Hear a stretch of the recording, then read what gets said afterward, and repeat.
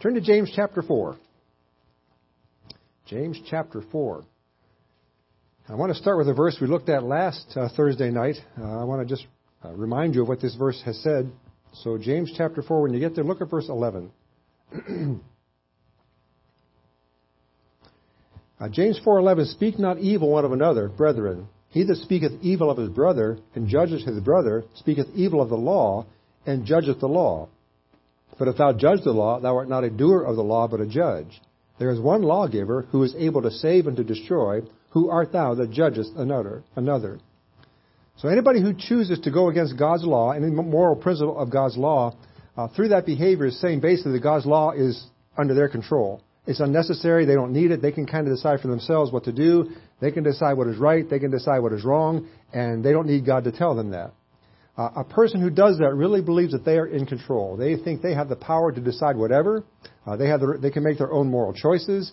The battle always is over, folks, who's in control. From the very beginning when Satan fell, all through the fall in the garden until now, it's always about who's going to be in charge, who's going to be in control. And people in their pride believe that they can do whatever they want to do, and God has nothing to say about it. And you meet those people every day. If you're out in this world at all, you're going to run across people like that who believe that they can do whatever they want to do, and God really doesn't have any part in that. Mankind has declared themselves to be in control. And they really think that should end the discussion. It's finished. They're going to be in charge, and nobody else needs to say anything about it. Well, James wants to make very clear how much control we really have. And so he begins an illustration for us beginning in verse 13. So look at verse 13 if you would. Who's really in charge? Who's really in control? Go to now, ye that say, today or tomorrow, we will go into such a city and continue there a year and buy and sell and get gain. So here's a person who decides to start a new business. They decide they have a product to sell or an idea to market or whatever. And so they go to a city where this particular idea or this particular product will do well. At least they believe that it will. So they make plans to go to that place. They're going to buy what they need. They're going to sell their product, going to market their idea, and make money on this whole venture as a result. Now, folks, there's nothing wrong with that. Nothing at all wrong with that whatsoever. They're not sinning by doing that. There's no sin in seeking to profit on an idea or a plan that you've made. So what's the problem here? What is James trying to tell us? Well, actually, there's two problems here. Look at verse 14, if you would. Below the surface, they're making two mistakes. Verse 14, whereas you know not what shall be on the morrow. For what is your life? It is even a vapor that appeareth for a little time and then vanisheth away. The first problem they have is the problem of presumption. The problem of presumption. They have presumed that their plan is going to go just like they decided it's going to go. They've decided that life is going to last a long, long time. They're going to do exactly what they want to do. They're going to accomplish all their goals, and life is going to go that way for them. Now, you can see the presumption in two words there in verse 14. The words are, we will. We will. Now, think back to what we've talked about in Isaiah chapter 14 when Satan fell. 5 times, what did Satan say? I will. I will. I will. I will. Whenever we use those words, we got to realize we're walking in dangerous territory. Because we're presuming that everything that we do is right, everything that we do is in our control, and we have the power to do what we want to do. That is an ill-founded presumption. We can make plans for the next 10 years if we want to. We have no guarantee at all that we'll live long enough to make any of those plans or that we'll have the health necessary to do what we've decided to do. Having long-range goals is fine as long as we don't presume that those goals are going to be met exactly as we decided they would. I'm going to retire from my other job in December. Now, there are some things, Sandy, that I want to do now after I retire. There's nothing wrong with that. Nothing wrong with making those kind of plans as long as we don't think it's going to happen just because we said so, just because we think it will. I've known folks who have made plans to retire and have died before they were able to fulfill any of those plans. Now, I'm not trying to be morbid here. That's just true. It's presumptuous to think that we can make any plan that we want to make and it's going to happen just like we said it would. We don't have that kind of control. We think we do, we really don't. We don't make those decisions. Verse 14 is very clear in telling us that we have no control over our lives whatsoever. Life is not in our hands, it is in God's hands. And that life can vanish without a trace. Look how your life is described there in verse 14. I'm sure you know this verse very well. Look what it says. He says your life is like a vapor that appeareth for a little time and then vanisheth away. Now, if you like a good cup of tea, What you'll do in the morning, whenever you do this, you'll put this pot on the stove, and you'll heat that water up. How do you know when the water's boiling? That steam starts rolling out, right? So the steam's rolling out of that pot, and so you turn the heat off to pour your tea, and what happens to that steam? It disappears immediately. I mean, it's gone just like that. Now, every time you make a cup of tea, see that steam rolling out and think about your life. Because that's what your life is like, just like that. Your life is here for a little time, and then it vanishes just that quickly. When we consider our lives in the light of eternity, our lives are just a blip on the screen and really nothing more. And somebody who makes plans and then expects those plans to go as they said they would are under the mistaken belief that his or her life will last much longer than it's going to. God can make a plan that has eternal effects. Our lives last as long as the steam in that kettle lasts. And when it's gone forever, and so are all the plans that went along with it. So the first problem we have in this fellow making these plans is a problem of presumption. Here's the second problem. It's a problem of providence. A problem of providence. Look at verse 15. For you ought to say, if the Lord will, we shall live and do this or that. What you ought to say is, if God wants me to do this, if this is God's will, if this is God's plan, then it'll happen like it's supposed to. Now, this fella in this illustration James is proposing to us here makes a plan and assumes it's the right plan because he made it. Because he decided on it, it's got to be right. Now, that is certainly not the case in most times we make plans. It's the very foolish believer who makes a plan and doesn't seek God to reveal his plan first. You're going to save yourself a lot of trouble if you check with God before you make your own plans. See what He would have you do before you decide for yourself what you're going to do. And it's a very foolish believer also who makes a plan and then tries to fit God into it. Now, I'm sure you have never done that. I do that every so often. Not as much as I used to, but every so often I'll make a plan and then somehow try to manipulate that plan to make sure God approves of it. Well, that also is a foolish thing to do. We don't fit God into our plans. We simply don't do that. It's a wise believer who decides instead, find out God's will first. See what He wants first, and then structure your plan around what God wants to do. You'll always win doing that. You see, all God has to do is snap His fingers, and your plans are gone. Just like that. I love the verse in Psalm 37:23. It says, the steps of a good man are ordered by the Lord. When you were born, in fact, before you were born, God ordered your steps. And I take that very, very literally. I believe God ordered every step that I take. Now, I may not always take those steps, but God has an order to my steps. He knows every step that He wants me to take. And so it would be very wise for me, before I take any step, to determine if the step that I'm taking is in His order, if that step is according to His will. God's will should be our consideration before we make any plan. Any prayer that we pray should always be prefaced with, Lord, we only want your will. I only want your will to be done. That should be every prayer that you make, and that way you'll always pray in God's will, and what you get will always be exactly what God wants you to have. God can take, and I'm sure, again, you've experienced this, I know I have, God can take your best laid plan and make shambles of it if it's not according to His will. He'll just poof, and it'll just crumble. That's God taking care of you, by the way. I know it frustrates us when He does that. That's really God taking care of us. He's making sure we don't make wrong choices or take wrong steps. So here's the questions. Number one, who do you think is really in control? I mean, when you get right down to it, who do you think is really in control of your life, in control of your plans? And number two, do you structure your life with the understanding that God is in control? Or do you set your life out presuming that you're in control? Again, a very faulty presumption to make. And in case we missed the point, I want to say it to you one more time. It always helps me to have it repeated. I am not in control. God is in control.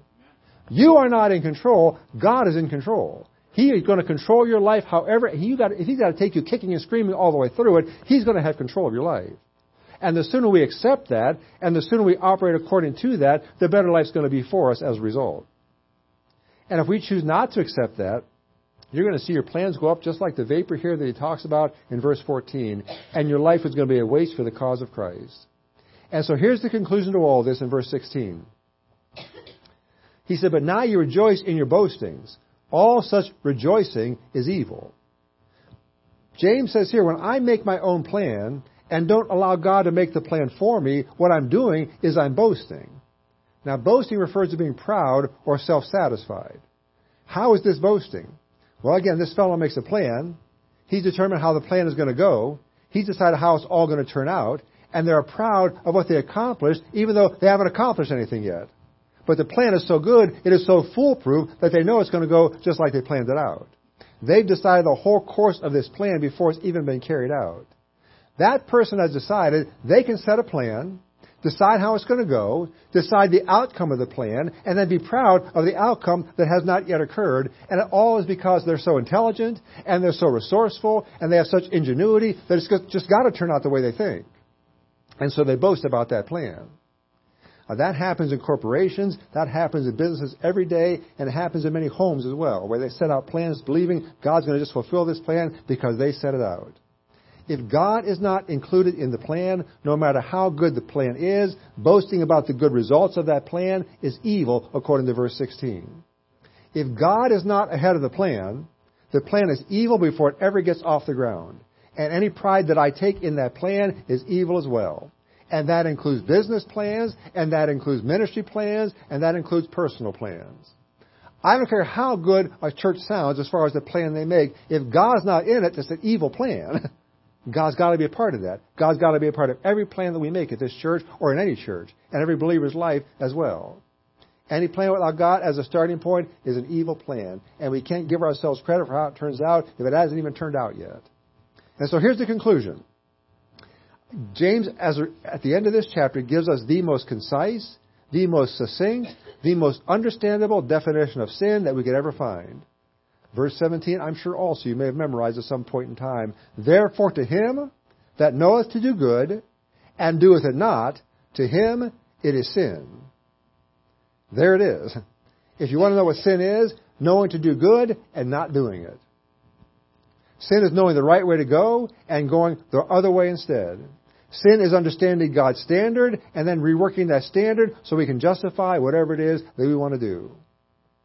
Now, what you've seen over the past decades is people have done almost everything they possibly can to blur the line between right and wrong. They've kind of blended everything together so it all looks the same. That's the whole idea, is to make everything look the same. And that way they can do whatever they want to do, and nobody can condemn them for it. But I want us to see what Scripture says about every person born onto this earth. Go to Romans chapter 2. Go back to Romans chapter 2. People may say that, there's not a clear line between right and wrong, but God has a different thought about that, and certainly God's thought is much more important than anything any man would have to say. Romans chapter 2. I believe this chapter was written for our world today, at least a good part of it. In the first verse, you'll notice he's addressing those who want to find an excuse for their sin. They want to find some reason to be able to sin. And they want to do whatever they want to do without any consequences to it. And Paul says in verse 1 that they are inexcusable. No excuse. He says in verse 3 they're going to face the judgment of God. He says in verse 6 that God will render to every man according to his deeds. So Paul is assuming here in this chapter that every person on earth knows what is right and what is wrong. If they're going to be inexcusable, if they're going to be held accountable by God, they have to have been told the standard that they have to follow. And every person must be aware of that standard. Now, how can Paul be so sure of that? Well, look at verse 14. It says, though, for when the Gentiles, which have not the law, so he's talking about the written law, the Gentiles didn't get that, the Jews did. When the Gentiles, which have not the law, do by nature, do naturally the things contained in the law, these having not the law are a law unto themselves, which show the work of the law written in their hearts, their conscience also bearing witness, and their thoughts to mean, while accusing or else excusing one another. Now look right square in the middle of that verse again where it says, which show the work of the law written in their hearts. God has written His law into the heart of every person ever born. He scratched that thing into their hearts. There's not one person who is born into this world who does not come into this world equipped to know God's law. God gives them a conscience, and the law that He has is the standard by which that conscience operates. And so a person can plead ignorance. They can say, I have no idea what's right or what is wrong. I'm not sure what to do here. God has put that in them. They can't say that. That idea has no bearing whatsoever and no basis. Every person has come with the Creator's law written on their hearts, inside them. And they're accountable to that law no matter what they choose to do with it. I'll go to 1 Timothy chapter 4. 1 Timothy chapter 4. So Paul says here, there's a conscience in every person, and within that conscience is God's law written in there, and that conscience makes them aware of God's law. 1 Timothy chapter 4, look at verse 1. It says, Now the Spirit speaketh, let's say it again. Now the Spirit speaketh expressly, that in the latter times some shall depart from the faith, giving heed to seducing spirits and doctrines of devils, speaking lies and hypocrisy, watch it, having their conscience seared with a hot iron. It is possible for a person to sear their conscience. Now, I'm no cook, but I do know this. I know if you sear something, what happens is you seal all the juice inside whatever you're searing. You create a coating on the outside of that, and all the juice stays inside. You seal it all in. Well, if somebody sears their conscience, what have they done? All the information inside that conscience has been sealed off. It can't get through. It's been sealed. It's been seared. And so nothing that's in that conscience influences what they do. How does a person sear their conscience? Look at verse 1 again of 1 Timothy chapter 4. It says there again, the Spirit speaketh expressly that in the latter times some shall depart from the faith, giving heed to seducing spirits and doctrines of devils, speaking lies and hypocrisy. What they do, a person sears their conscience every time they do what opposes God and what opposes God's Word. Go a few pages over to the book of Titus. Go to Titus chapter 1. Titus chapter 1, look at verse 15.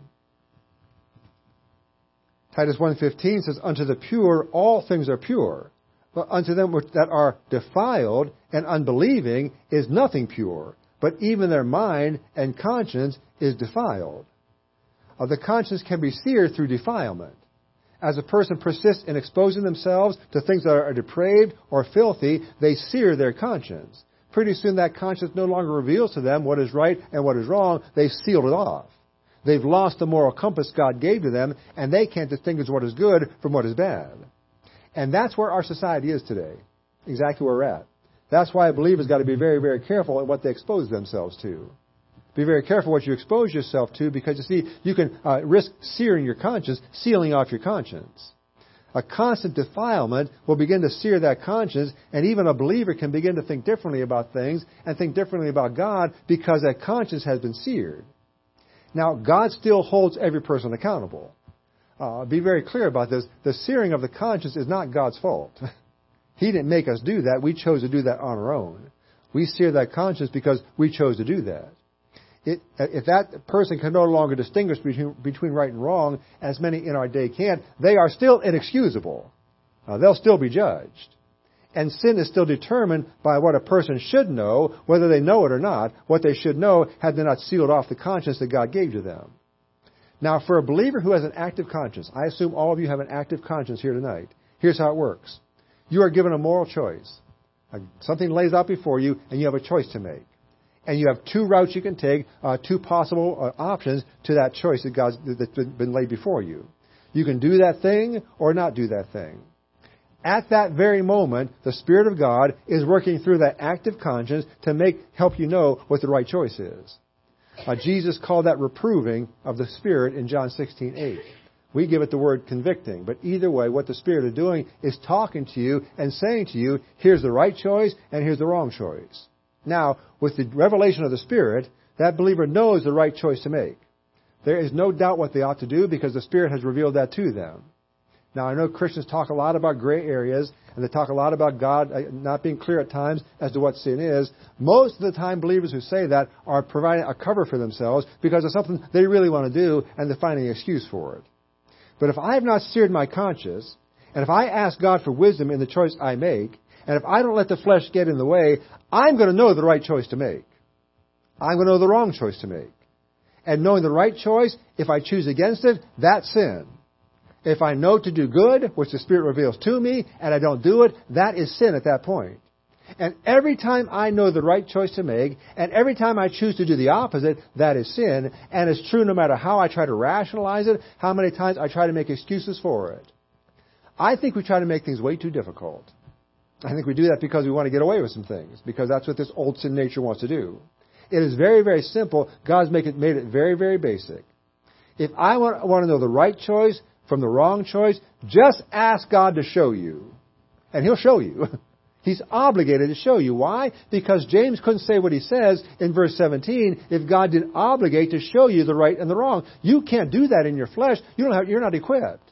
So, therefore, to him that knoweth to do good, you must have some way of knowing to do good. Otherwise, God can't make that statement.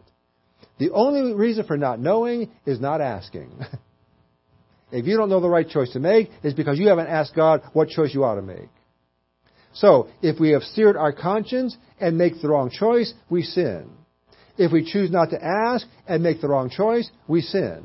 If we ask and still make the wrong choice, we sin. And in all cases, God will hold us accountable for that sin. There's no excuses. And so verse 17 is a great verse to know, a great verse to memorize, because it's one of the greatest verses that God will give us on how to keep ourselves from sinning. When you know to do good, do good.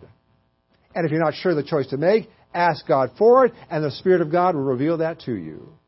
And the reason you see so much going on in your world today is because so many of your world have seared their conscience, they have no idea what right and wrong is.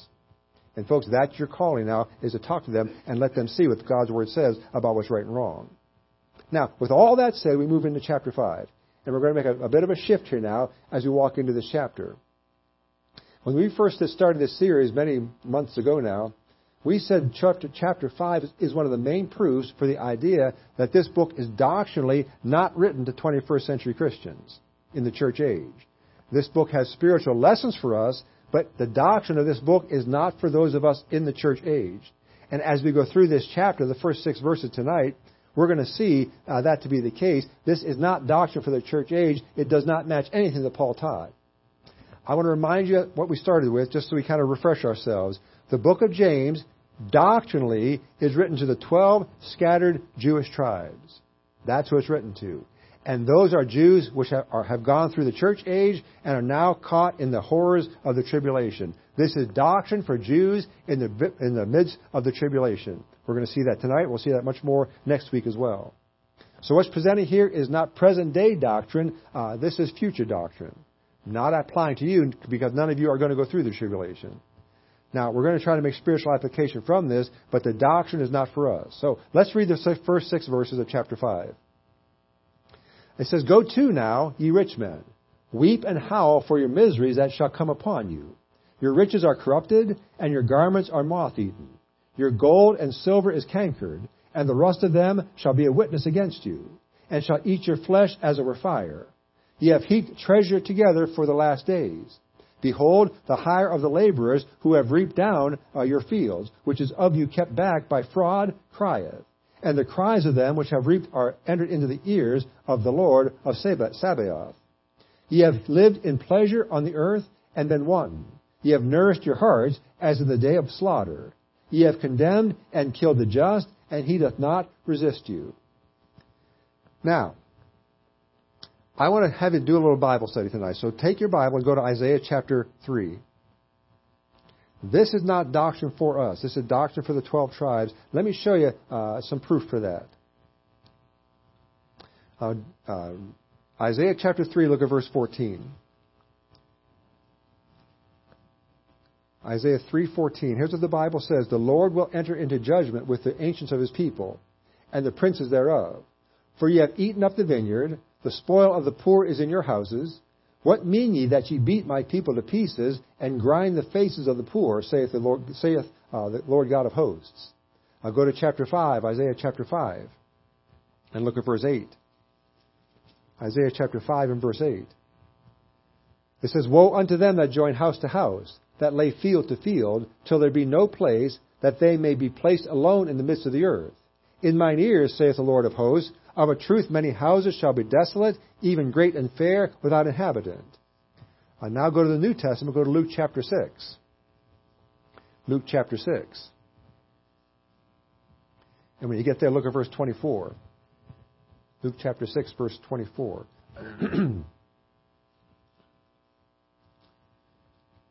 It says that, Woe unto you that are rich, for ye have received your consolation. Woe unto you that are full, for ye shall hunger. Woe unto you that laugh now, for ye shall mourn and weep. And then I want you to consider the story in Luke chapter 16. You don't need to turn there, but the story of the rich man and Lazarus. The only thing held against that rich man was the fact that he was rich. The only thing that God had against that fellow was that he was rich and didn't use his riches to help a poor man, Lazarus.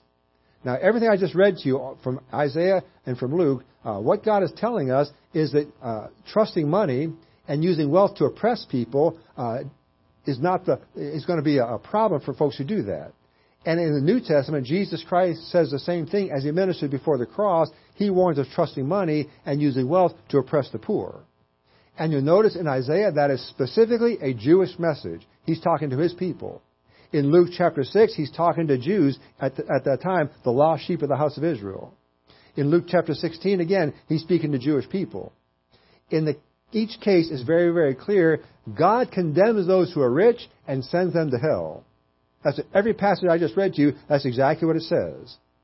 That cannot be applied to this age because you know Paul never said anything like that. Nothing in the gospel says that you can be saved unless you're rich. If you're rich, you're going to hell. It's not in there. That is a message after the church age for the age of the tribulation. And that's when God condemns them. Now, why is that? It's because of the program of the tribulation time. The rich go along with the program. What's the program? The program is accept the Antichrist, worship him, and take the mark. That is the program of the tribulation. Worship the Antichrist, take the mark, and worship him. So, if that's the case, then those who are rich are those who do that, because they can buy or sell because they have the mark. Those who are oppressed, those who are poor because they refuse to worship the Antichrist, and they refuse to take the mark. And therefore they can't buy and they can't sell. And they are oppressed more and more by those who refuse to sell to them what they won't refuse to sell to them because they don't have the mark. So the rich people get more, the poor people get less, and the folks who are poor can't get any more because they can't buy anything because they don't have the mark they need to make it happen. Remember back in our study in Matthew chapter 25, Jesus Christ says there that if you take care of the Jews, you'll get to heaven. You'll have eternal life. That's exactly what he says in Matthew chapter 25. Matthew chapter 25 is a tribulation passage that says to you, if you take care of the Jews during the tribulation time and give them what they need, God will bless you by giving you eternal life. Now, do you find that anywhere in Paul's writings? No, you don't. That is not church age doctrine. You won't find that in anything Paul wrote. It's just simply not there. So now look to James chapter 5 again. Paul tells us salvation comes through faith in Jesus Christ with nothing else. James says salvation comes if you're nice to the poor. If you're not nice to the poor, God's going to send you to hell. That's what it says. And that's because, again, of the program of the tribulation time. Now, look at verse 3. He says, your gold and silver is cankered, and the rust of them shall be a witness against you, and shall eat your flesh as it were fire. Ye have heaped treasure together for the last days. He says that you've heaped up treasure for the last days. What are the last days? Well, in this context, the last days are the final judgment that comes as Jesus Christ comes back to this earth and settles the score at his second coming. If you continue on reading, the prayers that the Lord hears during this time are the prayers of the oppressed. And they cry against the rich who are oppressing them. Those whom they have oppressed are the very ones that are witnesses against them, and the condemnation comes through those that they've oppressed. And God's judgment comes upon them. Look at verse 4, the end of verse 4. He says, the cries of them which have reaped are entered into the ears of the Lord of Sabaoth. That phrase, the Lord of Sabaoth, means the Lord of hosts in the Old Testament. That is exclusively an Old Testament reference to God. You'll never see that phrase once in the New Testament except in this context. And the context is that name always is given to God as a military leader. The Lord of hosts is a God who's bringing an army with him and going to enact his judgment upon somebody through this army. So what's he talking about here? Well, he's talking about the end times. When the tribulation ends and Jesus Christ comes back and comes to this earth to settle the score, he's bringing an army with him. The Lord of hosts is coming to settle the score. And by the way, you're going to be in that army when it shows up at the end of the tribulation. So when he comes back the second time, he's going to lead the army and bring this earth into judgment. That's what verse 4 is talking about there, talking about judging those who have taken land that belong to the Jews. Look at the verse again. It says, behold, the hire of the laborers who have reaped down your fields, which is of you kept back by fraud, crieth. and the cries of them that have reaped are entered into the ears of the Lord of Sabaoth. Look, he's talking about the field that they've taken from them, reaped down their field. Folks, I'll tell you what. The entire war going on in the Middle East right now is all about a piece of property. That's what it's all about. It's all about a piece of land that the Jews have settled in, and the Arabs don't think they ought to be there, and so there's a fight going on as to who's going to own that property. That's what he's talking about here in chapter 5 and verse 4. The whole idea, clear through the tribulation time, is who owns that property. And God says, my people own it, and the Arabs say they don't, and when the end comes, when the second coming occurs, they're going to get their land. They're going to get it. They may go through a lot before they get it, but they're going to get it. And I'm going to tell you something else. Until the second coming, there's going to be wars about that property. And if this is the last war, there's another one coming. They're just going to keep on going until finally God settles the whole thing at the end of the tribulation time. And until he does that, the war is going to continue. Now, look at verse 5. He says, you've lived in pleasure on the earth and have been wanton. You have nourished your hearts as in a day of slaughter. These rich people have increased themselves by slaughtering those who are poor, and in the process, they've lost everything. They are wanton as a result. They've gained it all and lost it at the same time. They might have gained the land, but they've lost salvation in the process of doing that. And the real condemnation comes in verse 6. It says, ye have condemned and killed the just, and he doth not resist you.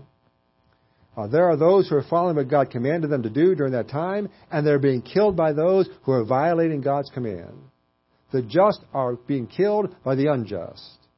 And because the entire system is against them, they have no way of fighting back whatsoever. That's what the tribulation time is all about. The sinners have condemned the innocent, and the innocent can do nothing about it because they can't do anything to fight back unless they take the mark and worship the beast, and they can't do that. Now, that's the doctrinal interpretation of that passage. That's what that passage, I believe, is all about. It's all tribulation doctrine. As we close tonight, let me give you some spiritual application from this as well. And it's a little tough because this passage is so doctrinal. We're going to be very careful not to go too far in wresting the passage from its context. But here's the deal. I believe that what this represents to us spiritually are those who are gathering things up, are concerned about the things of the world. They have their priorities completely confused, and they're making important things that are not important whatsoever. They represent to us, these rich people in this passage represent to us those folks who have no interest whatsoever in spiritual things. All they're concerned about is what can they get here? What can they gather up for themselves here? And you rub shoulders with people like that every day. You see them on TV or online or wherever you see media, you'll see them all the time. You meet people every week, I'm sure, who believe they have life all covered because they provided for themselves. So life is taken care of. It's all handled because they have provision. They've taken care of themselves materially, and therefore life is just fine. I want to take you to one more passage before we close, and I go to Luke chapter 12. Luke chapter 12. And I'm assuming this also is a familiar story to you, but it certainly illustrates spiritually what James is telling us in the first 6 verses of chapter 5. Luke chapter 12. Look at verse 16.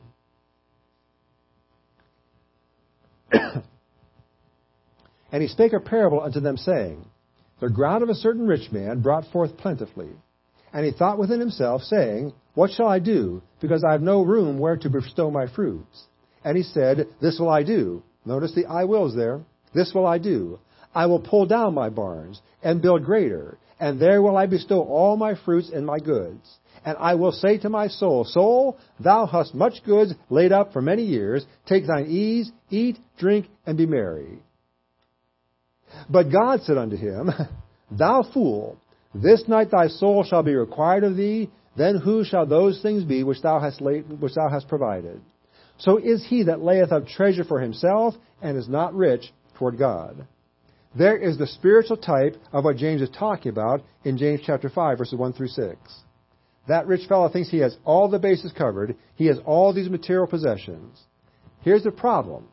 He's got a limited focus. He's got a limited focus. He's not considering anything beyond what he has right now. He's not looking past this life. He's living as though this life is all there is. And God sticks himself into that situation and says, what about the second after your soul leaves your body? What happens then? And of course, all the material possessions in this world stay behind. They don't help a person one bit to prepare for eternity. Now, believers and unbelievers alike make this mistake.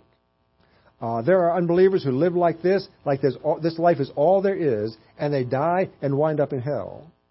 And some believers live also like this life is all there is, and they wind up at the judgment seat of Christ with wood, hay, and stubble, nothing to show for this life whatsoever. And I think the reason rather is to say why many believers don't seek to prepare the lost around them for eternity is because believers aren't prepared for eternity themselves. They're not keeping their eyes on eternity themselves. They're not focused there. And I'm sure this is way too simplistic, but then that's kind of how I work. And I'm sure there's other factors at play. But if you get down to the basics, here's what I think life is really all about. Sabaka's philosophy of life. You ready? This is spellbinding, I'm sure. Number one, prepare for eternity yourself. That's number one. Make sure eternity is settled for yourself. That's number one. Number two, live with eternity in full view.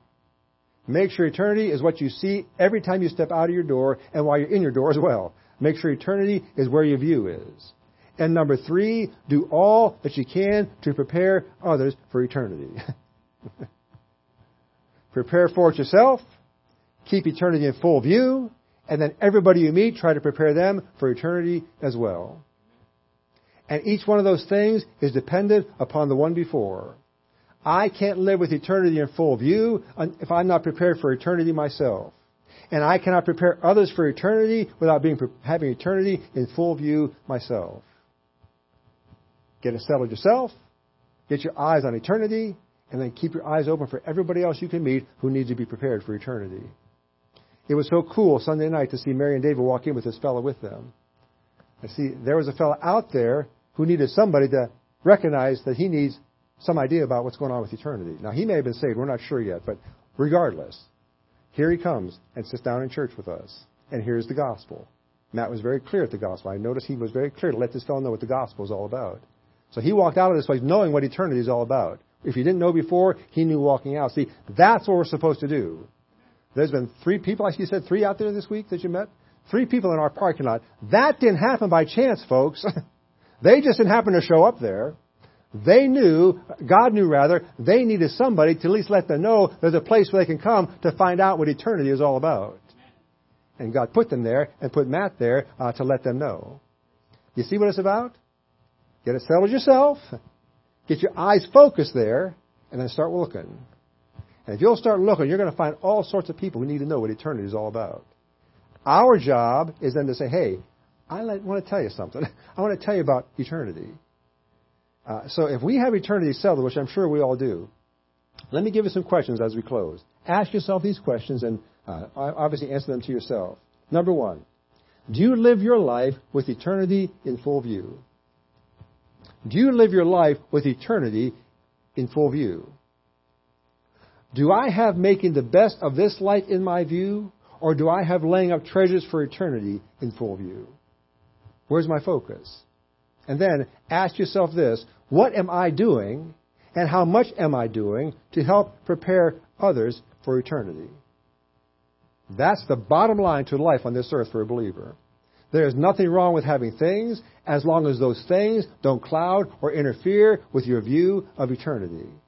If they get in the way of your perspective, like this fellow in Luke 12 rather, if they get in the way of your perspective, they need to be taken out, removed.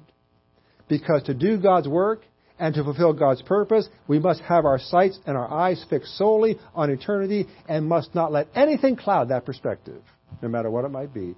And again, if you'll do that, and if I'll do that, you'll be amazed who begin to show up. And you can tell them how to prepare for eternity. All right, let's stand.